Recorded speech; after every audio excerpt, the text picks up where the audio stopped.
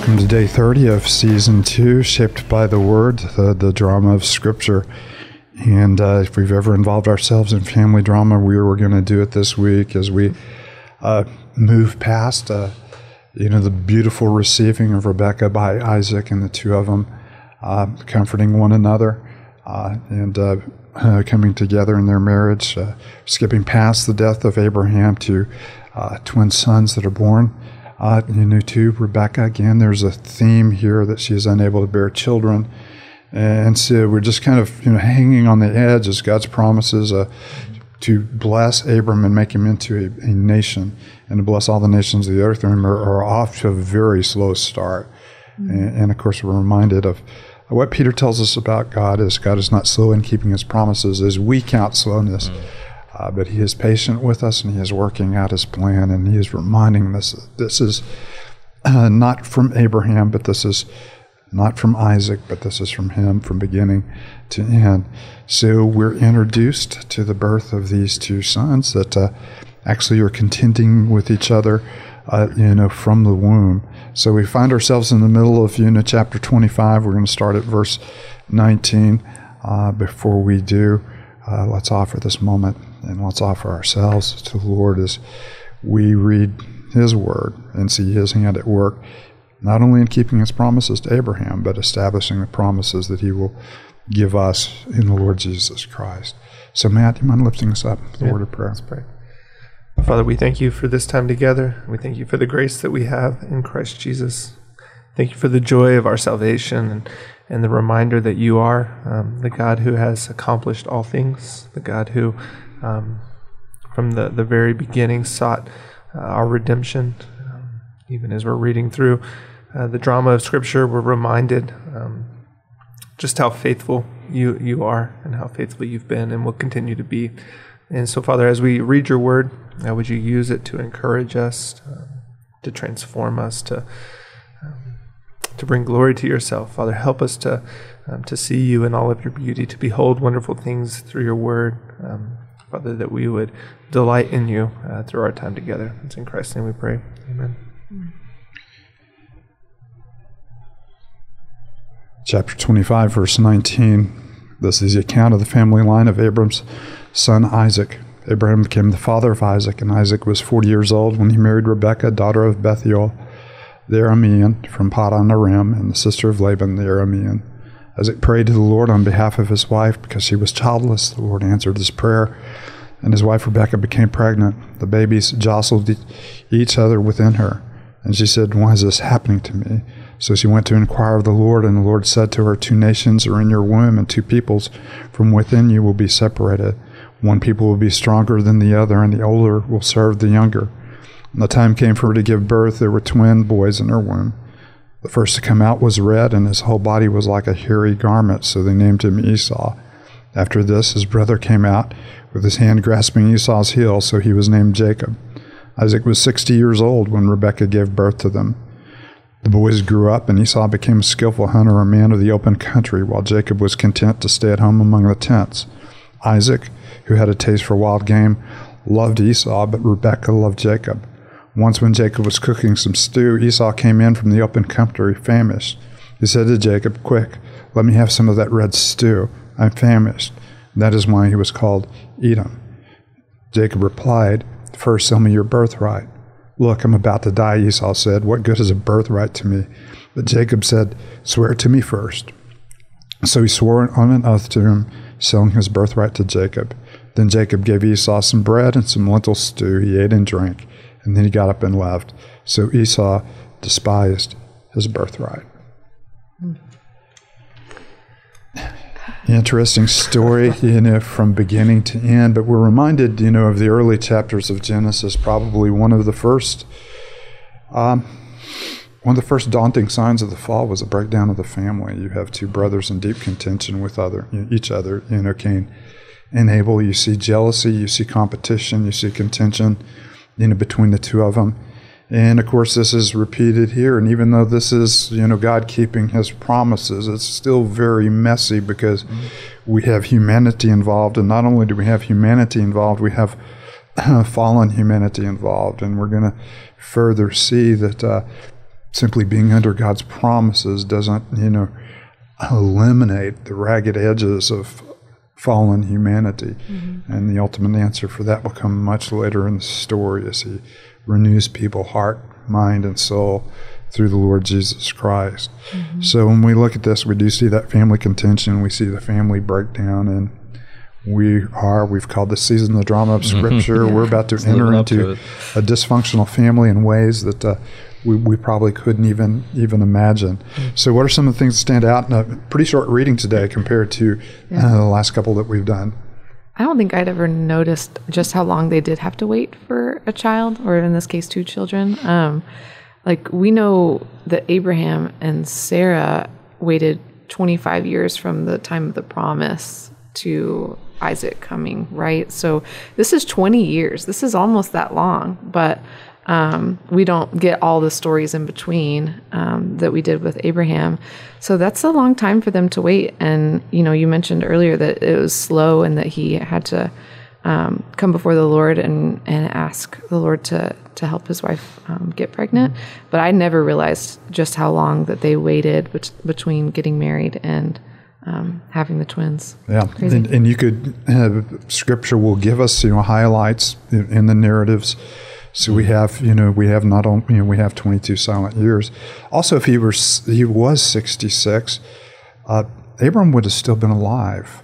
I know we've already done his funeral in the previous chapters, but if you add up his age and you add up Isaac's age and you add up this age, there would have been a little bit of crossover. But they're emphasizing what is deeply important here, and what deeply important is how God is fulfilling this promise, but also how God is adding a twist to the plot.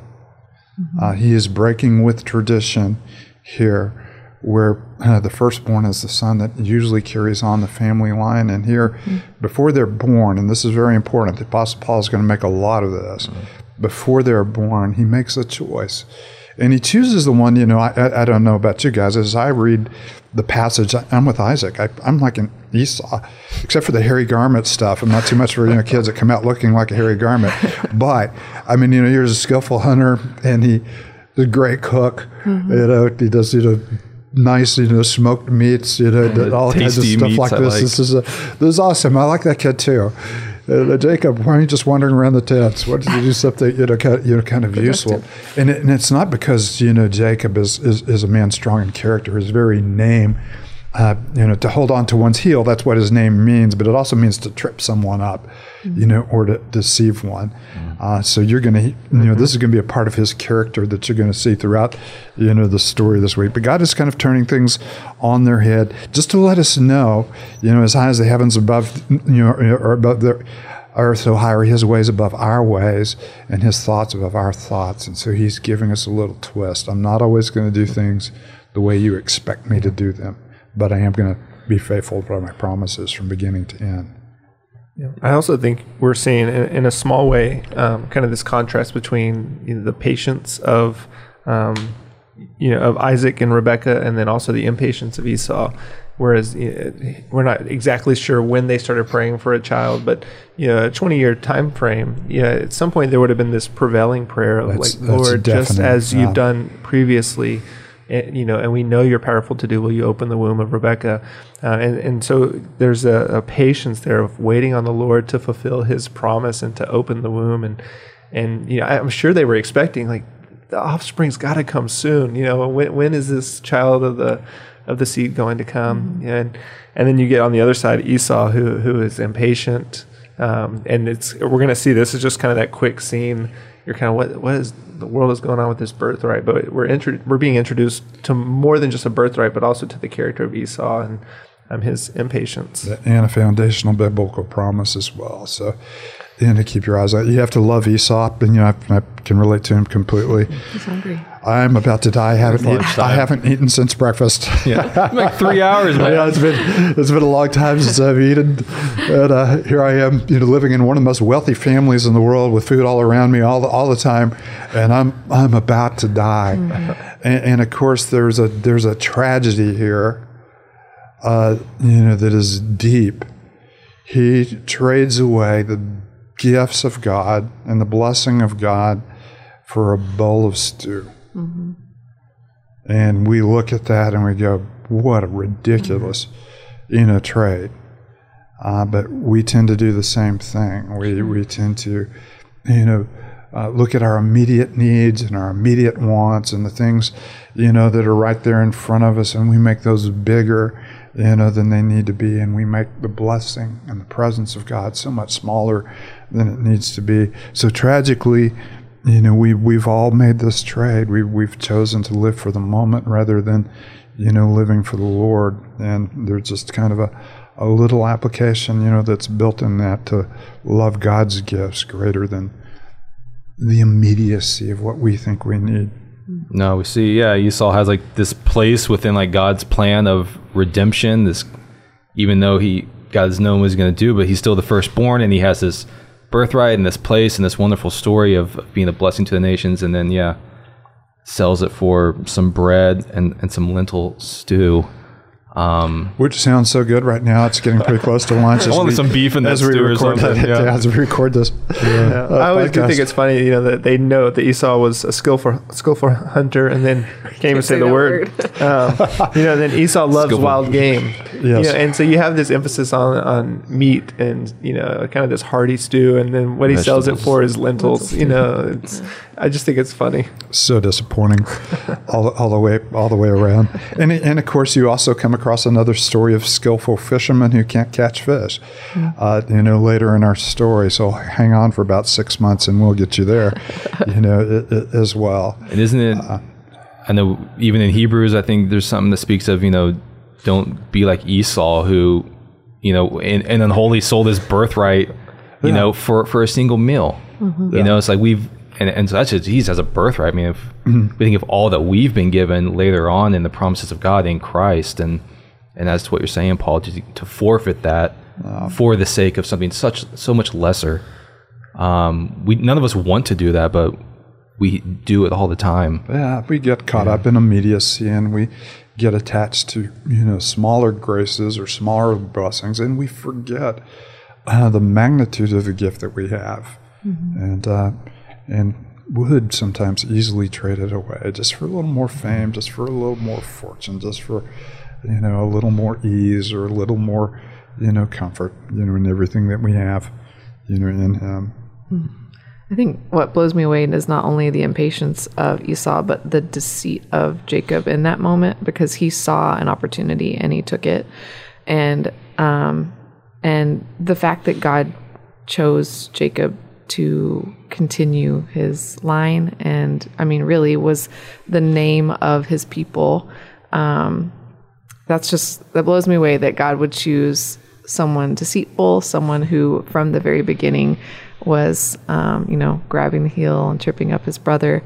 But then again, as we always do, we take a step back and we see how God continues to use people like us who are deceitful and sinful, selfish, and it brings us hope that if he can use Jacob in such powerful ways, then he can also forgive and use us in powerful ways too. Now, when we're at our worst, it's an insult, to us that we are much like Jacob. We are a people, bent on our own glory and manipulating, things for our own outcome rather than. Neither one of these characters comes off very well, and that's important for us to remember. And that's exactly what Paul is going to say in Romans 9. It's not the good or bad in them; it's the good in the Heavenly Father who chooses them, and it's a reminder, that His purposes stand.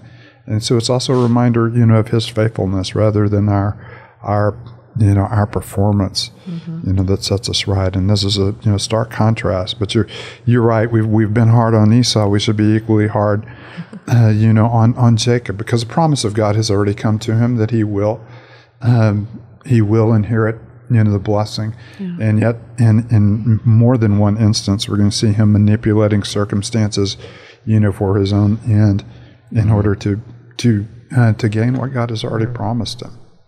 And so it is a nice, well, I say a nice, it's kind of a ragged story, but it's a nice reminder of how God works in the middle of ragged lives in order, to accomplish His purposes. Heavenly Father, there's so much Jacob in us. We manipulate circumstances when we already have great promises from you. And there's so much of us that's like Esau, that we easily give up those promises and inheritance that you've given us for the immediacy of the moment. Father, may we know the good graces that we have in you, and may the common graces around us that are so wonderful, like a great meal or a great family and great neighborhoods and great community, that all of those are possible because of an even greater God. And may we find our joy not in the gifts around us as much as the one who has given the gifts. And may our joy in you enhance all the small joys we have in every grace that you've afforded us. And also may they comfort us in the places where it seems like grace is absent for the moment. You're a good God and a holy God, and we love you deeply. Amen.